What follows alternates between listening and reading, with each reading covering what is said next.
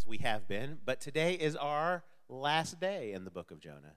So we'll be finishing up the series, Pursued by Grace.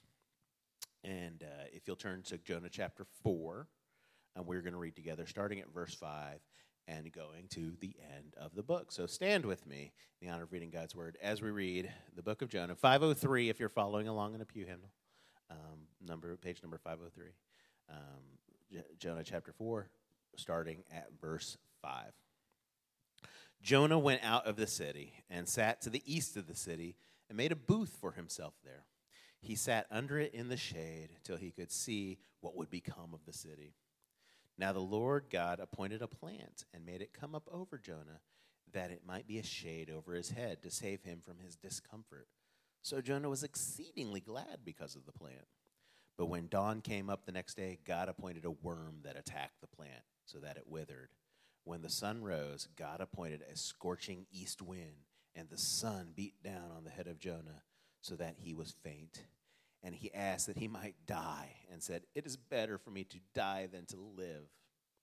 But God said to Jonah, "Do you do well to be angry for the plant?" And he said, "Yes, I do well to be angry, angry enough to die." And the Lord said, "You pity the plant for which you did not labor, nor did you make it grow, which came into being in a night and perished in a night. And should not I pity Nineveh, that great city in which there are more than 120,000 persons who do not know their right hand from their left, and also much cattle?" Tony, come up and I'll pray with you. Heavenly Father, Lord, we thank you for your faithfulness to us in this series, in this book of Jonah, and in Tony's faithfulness as he's preached it to us, Lord. Just again, as you have been, be with him today. Let your spirit fill him and fill us all as we continue to plunge into the depths of your grace, Lord. We love you and we pray in your Son Jesus Christ's name. Amen.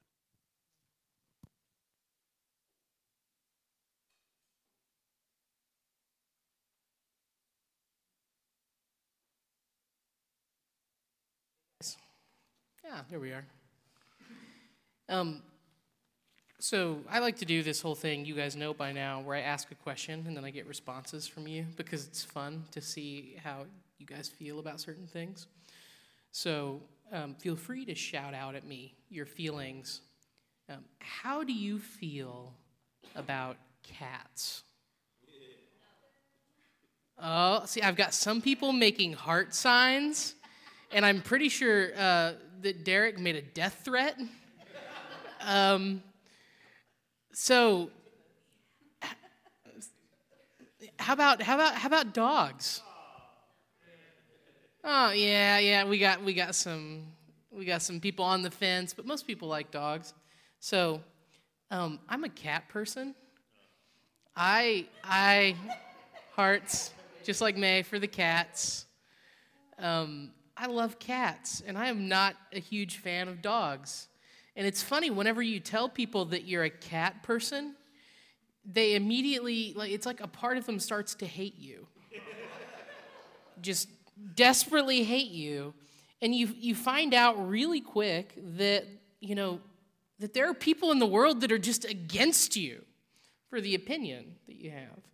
I've also found this out. I was born and raised a Cubs fan, for you baseball people.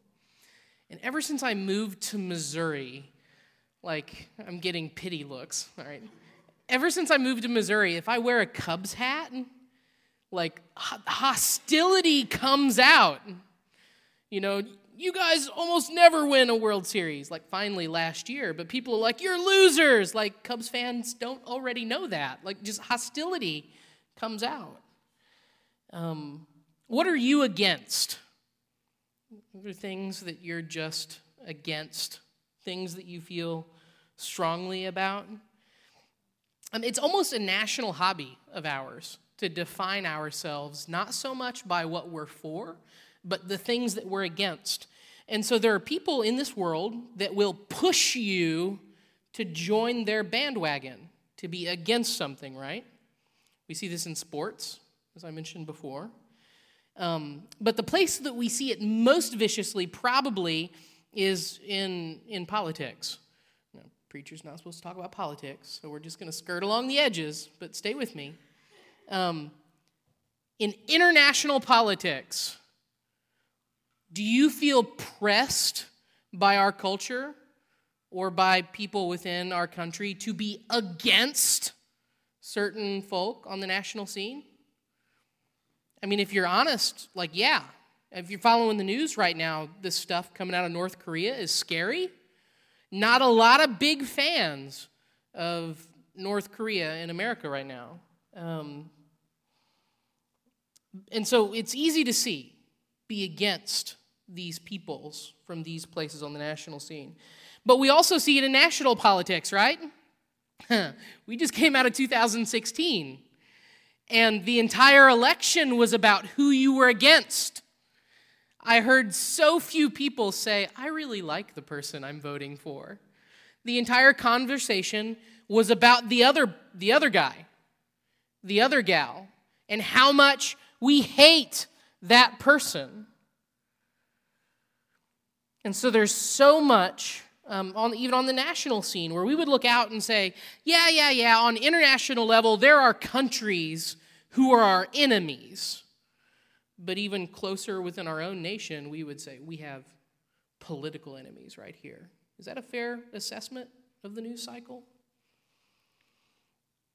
Take that down locally. The teachers and the people who work for the school, the local school board in the room will know about the battle we just went through locally, right? Should we pass Propositions J or C, or should we not? And the city was heavily divided on that issue. If you own a home, that's going to be a significant addition to your tax bill. It just is. On the other side, there's support of the public school systems.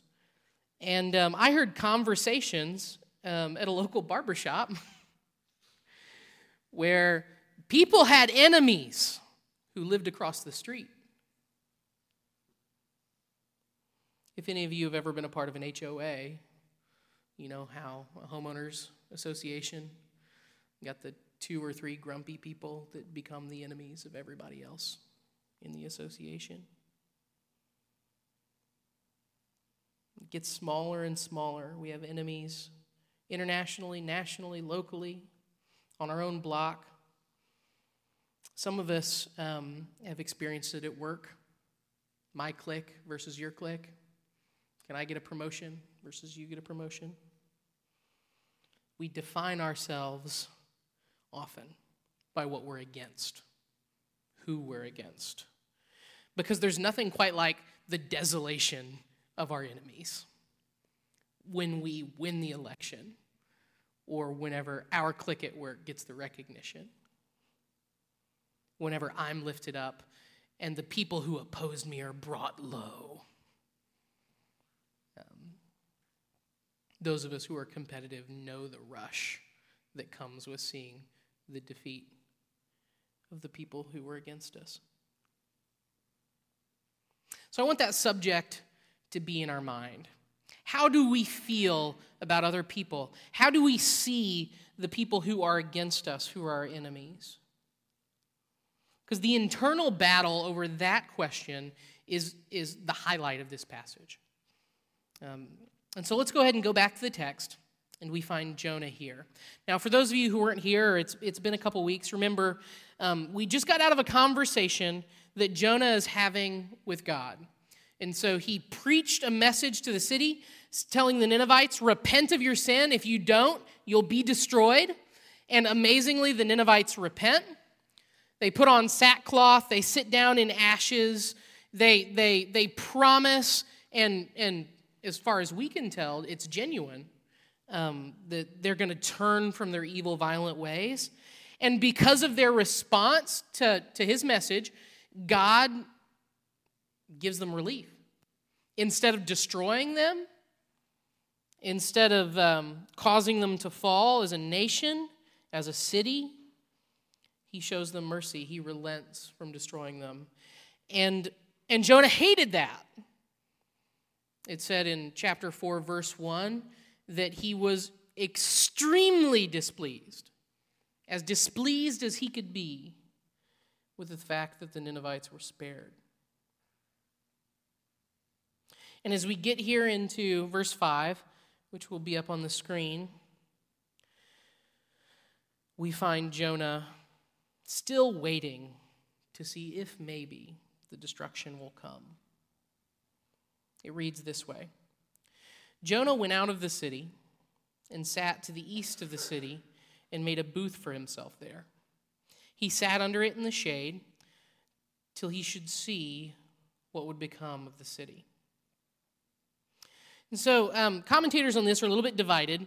It's unclear whether this is a flashback, as if the conversation that just happened before in the preceding few verses was a summary of Jonah's response to the result, or if this represents a conversation where Jonah knows the city's going to be spared, but he's still hoping beyond hope that just maybe God will change his mind again.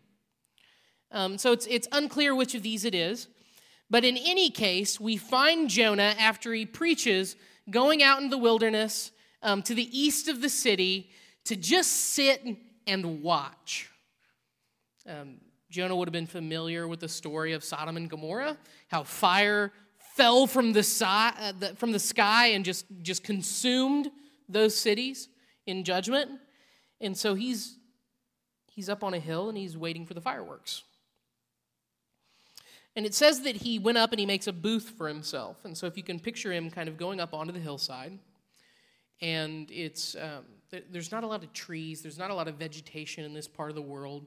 And so if he's going to sit up there and watch without the elements just kind of beating down on him, he needs some sort of shelter, and he's not sure how long he's going to be there.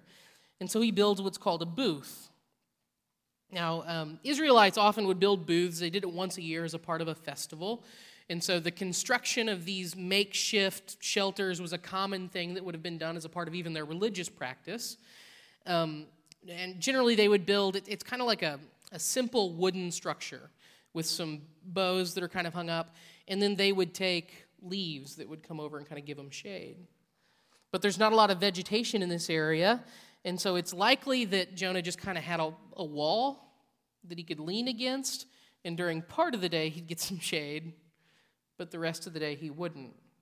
We know that his booth was incomplete because of what we come to later in the next part. In verse 6, let's continue. It says, "Now the Lord God appointed a plant and made it to come up over Jonah, that it might be a shade over his head, to save him from the discomfort. And so Jonah was exceedingly glad because of the plant."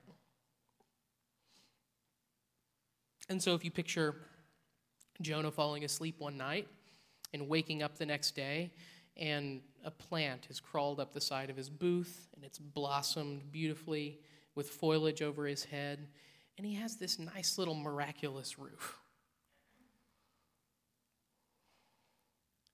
And it says that he was exceedingly glad. Notice it says God appointed the plant. Do you remember that terminology from earlier in the book of Jonah? At one point, God appointed a storm to come across the boat. At another point, God appointed a fish to swallow up Jonah out of the sea so that he might be saved. So this is an indication where God has directly acted, just like he had before. He solves his shade problem. It says that it saves him from discomfort. That's the same word that's used for the deliverance of the Ninevites. And so there's a sense that that God is saving him. He's delivering him from the heat. And Jonah was exceedingly glad. Contrast that to his displeasure in chapter 4, verse 1. He was exceedingly displeased at the mercy that God showed to the Ninevites, but now he's happy. He's thrilled because he's got a little plant. The story continues in verse 7. "But when dawn came up the next day, God appointed a worm that attacked the plant so that it withered." So there was a turn of fortune here. God appointed the plant to spring up over him, knowing he would be happy about it. And the next morning, he appoints some insects to attack the roots of this plant so that whenever Jonah wakes up, the thing that had covered him the day before is now shriveling up it's shrinking. The thing that had made him so ridiculously, kind of stupidly happy was now disappearing in front of his eyes. It says in verse 8, when the sun rose, God appointed a scorching east wind, and the sun beat down on the head of Jonah, so that he was faint. And he asked that he might die, and he said, it's better for me to die than to live.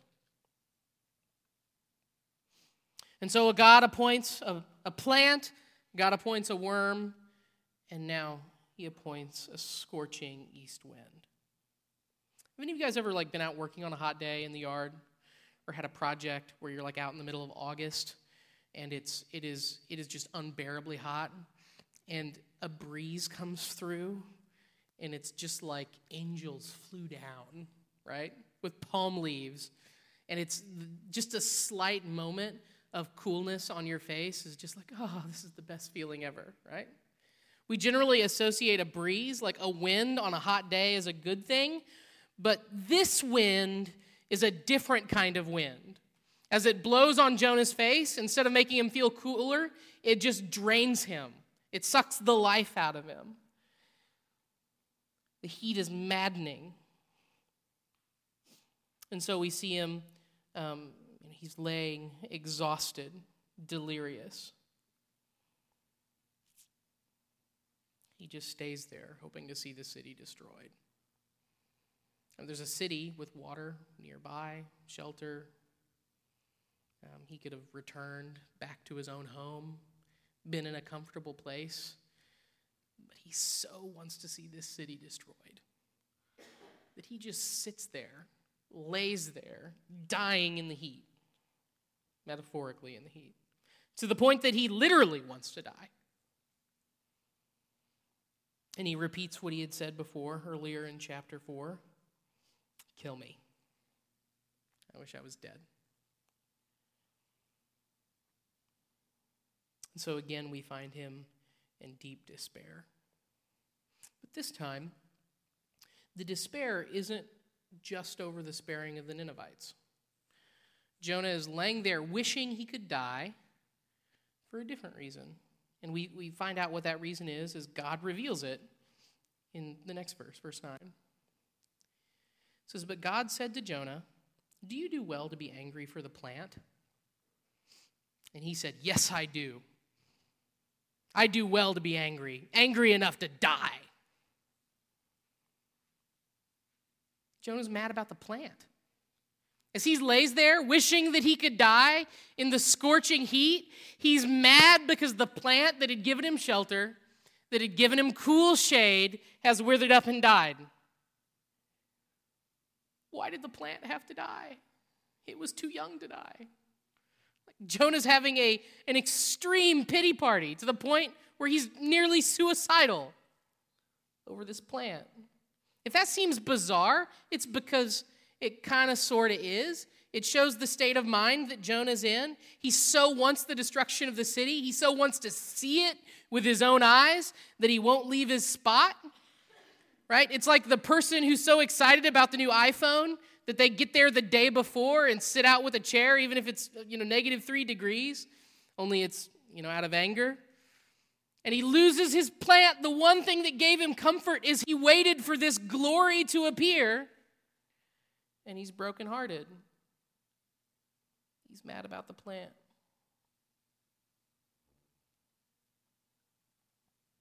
God appointed a plant and a worm and a scorching east wind.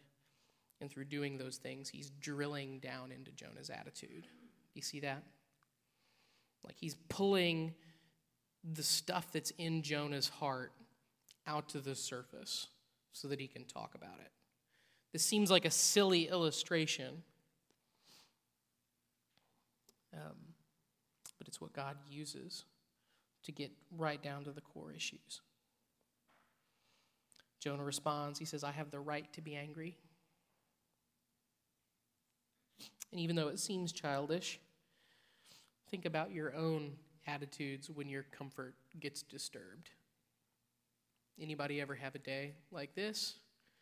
You get uncomfortable and you just get unreasonably angry at the world because you're uncomfortable. I made a confession to my missional community group this week, and this is maybe why I mentioned the iPhone earlier. There's this thing called the NES Classic, right? Some of you guys know about it. Discontinued, right? Yeah, maybe. I don't care about it. I've gone on Safari 3 times, like to other cities, because someone's in stock, right? I'm always just a couple minutes late. And so I found myself last week driving back home from Camdenton, which is where I drove, just fuming. Just fuming. Like Easter Sunday's coming up, the glorious holiday where we celebrate the goodness of God, and I was fuming in my soul at the powers that would take this toy off the store shelves. Like this thing that I objectively do not need. I actually own most of the games on the stupid thing. So if I wanted to play them, I could do that. But I was just fuming. Like it messed me up spiritually. Like I was mad at the whole world like 3 days before Easter over something stupid. So if it seems like Jonah's attitude here is childish, can we all admit that we have cursed the sky for childish reasons at some point in our life? God uses moments like that to draw out our heart. And so he gets Jonah to admit that he feels justified in his anger about this plant. And then he responds in verse 10 and 11, which is going to be up on the screen. It says, "And the Lord said, 'You pity the plant, for which you didn't labor, nor did you make it grow, which came into being in a night and perished in a night. And should I not pity Nineveh, that great city, in which there are more than 120,000 persons who don't know their right hand from their left, and also much cattle?'"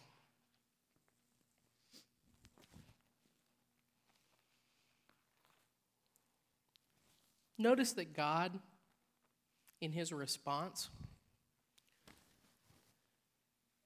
doesn't dispute the discomfort or the pain or the frustration that comes with Jonah's loss, even though to us it kind of seems silly, right? He doesn't dispute the pity that Jonah feels. Instead, he uses the realness of Jonah's emotions to point out how mixed up he's become. He isn't shaming Jonah for caring about, shelter from the heat. Rather, he's leading him to see things more clearly.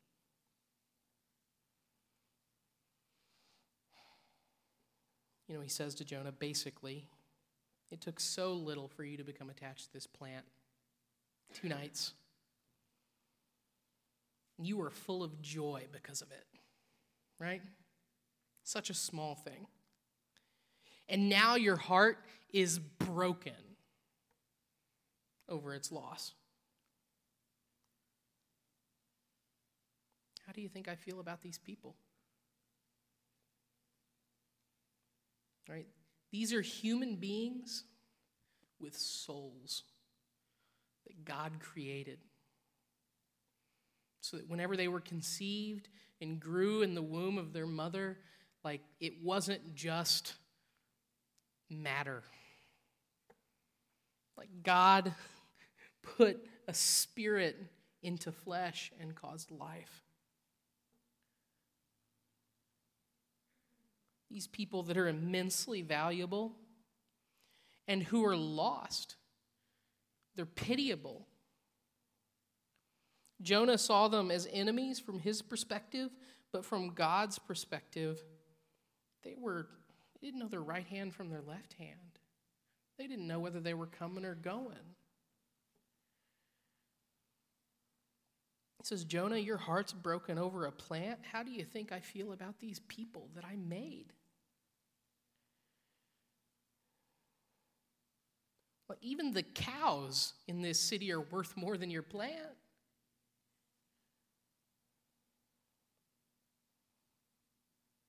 Should God not be moved by the plight of so many people? So many souls? Should he not be moved even by these animals who are like true victims? Like animals don't get to decide who their owner is, right? You have an abused dog, you don't blame the dog.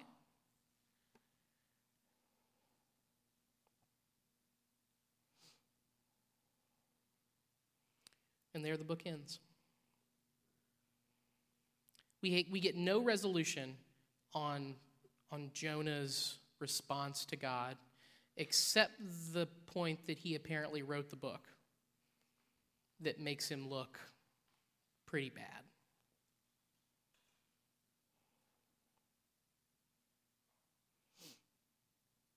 The focus of the book has been God's mercy to people who are not traditionally known as God's people, to enemies. So let's talk a little bit about application. What do we do with a book like this?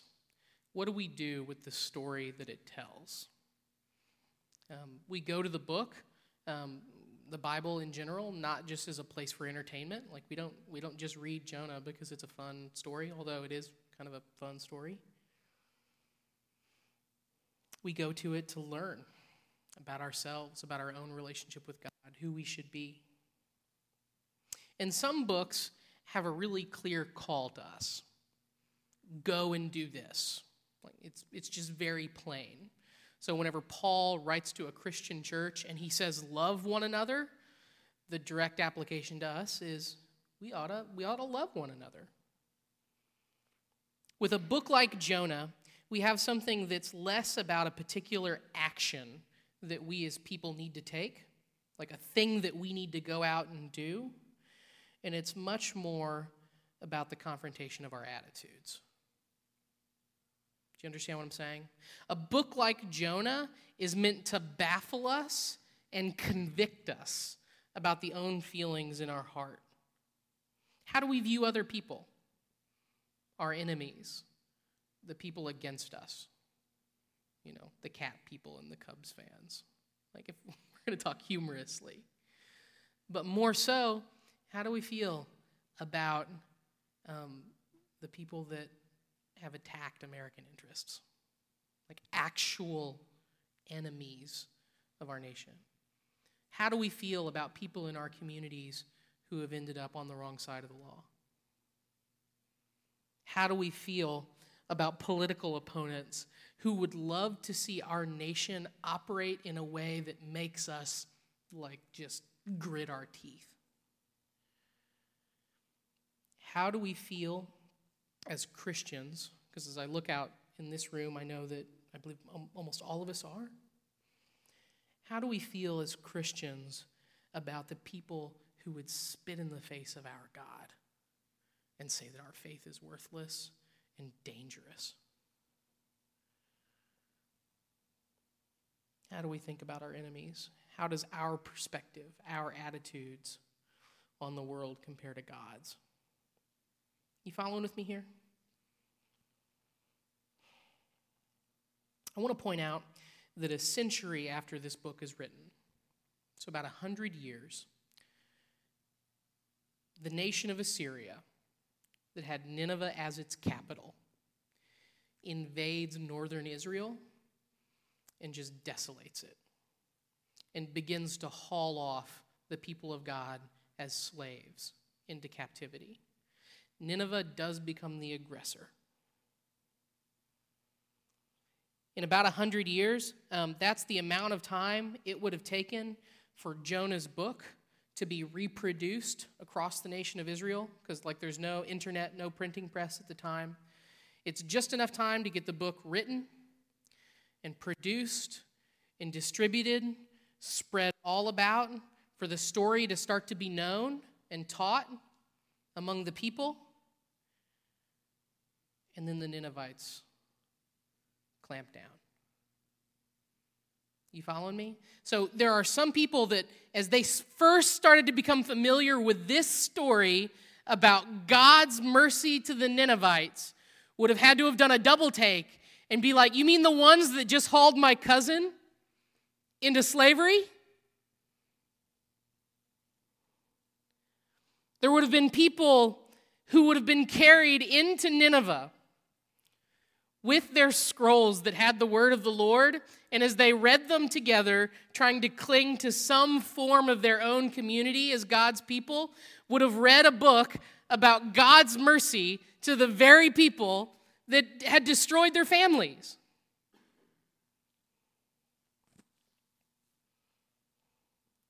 What do you think they thought of the book of Jonah? Have you thought about that? How do you think they felt about God's mercy to these people that had them at the end of a sword?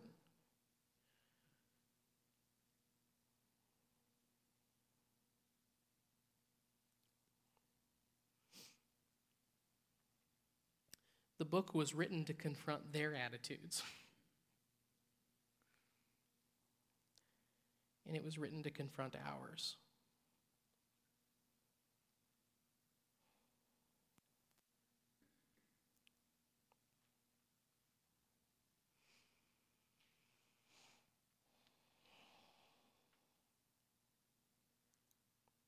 The people of Israel were judged for their own sin, and they would have been left in Assyria reading the book of Jonah, thinking about their own failures, the messed up world that they lived in. And the message of the book would have been that God cares for even the worst sinners, even the Ninevites. And that he cares for us, even though we're in the midst of judgment. He cares about the enemies that harm us. And he cares about the innocents in the environment that are caught in the middle. Today, the people of God are scattered throughout the world. They're here in America. They're overseas in Europe. They're in the Middle East. They're in Asia. They're in every part of the world. And many of them are surrounded by people who not only deny their God, but actively hate them. In some places, Christians get along fairly well with their neighbors who are not Christians. We are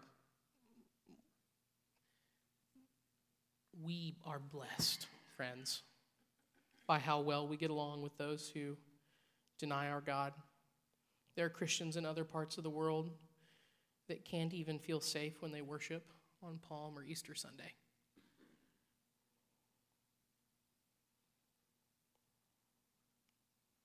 But we feel, I'm sure, many of us, as if we're surrounded by enemies of our faith.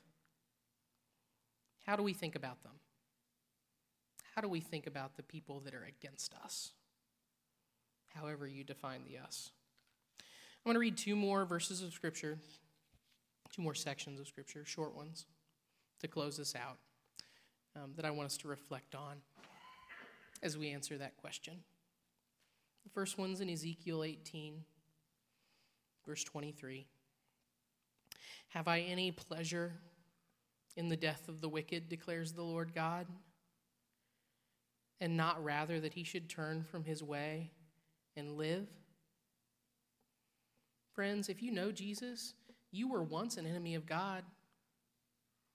And God looked at you and says, I don't take pleasure in the thought that I might judge him, judge her.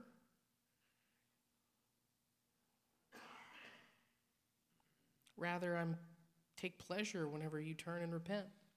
Should we not have the same attitude towards the people who make themselves our enemies? Matthew 5:43-45 says, You have heard that it was said, You shall love your neighbor and hate your enemy. But I say to you, love your enemy and pray for those who persecute you, so that you may be the sons of your Father who is in heaven.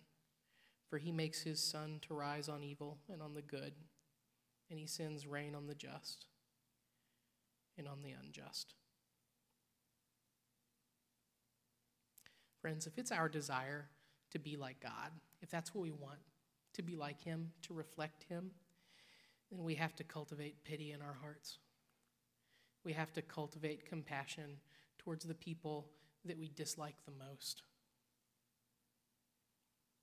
We have to cultivate compassion even towards people that we know would harm us if they had the opportunity.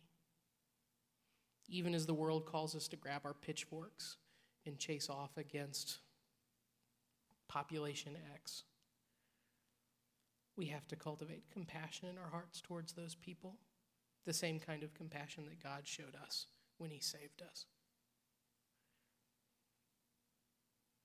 As Christians, it should not be in our hearts to seek the destruction of our enemies. Rather, we should want them to repent and join our family, the family of God. May we never be found sitting on a hillside waiting for God to destroy. Let us be the ones in the city seeking the salvation of the people who need God. Would you pray with me? Heavenly Father, you know that we were all your enemies.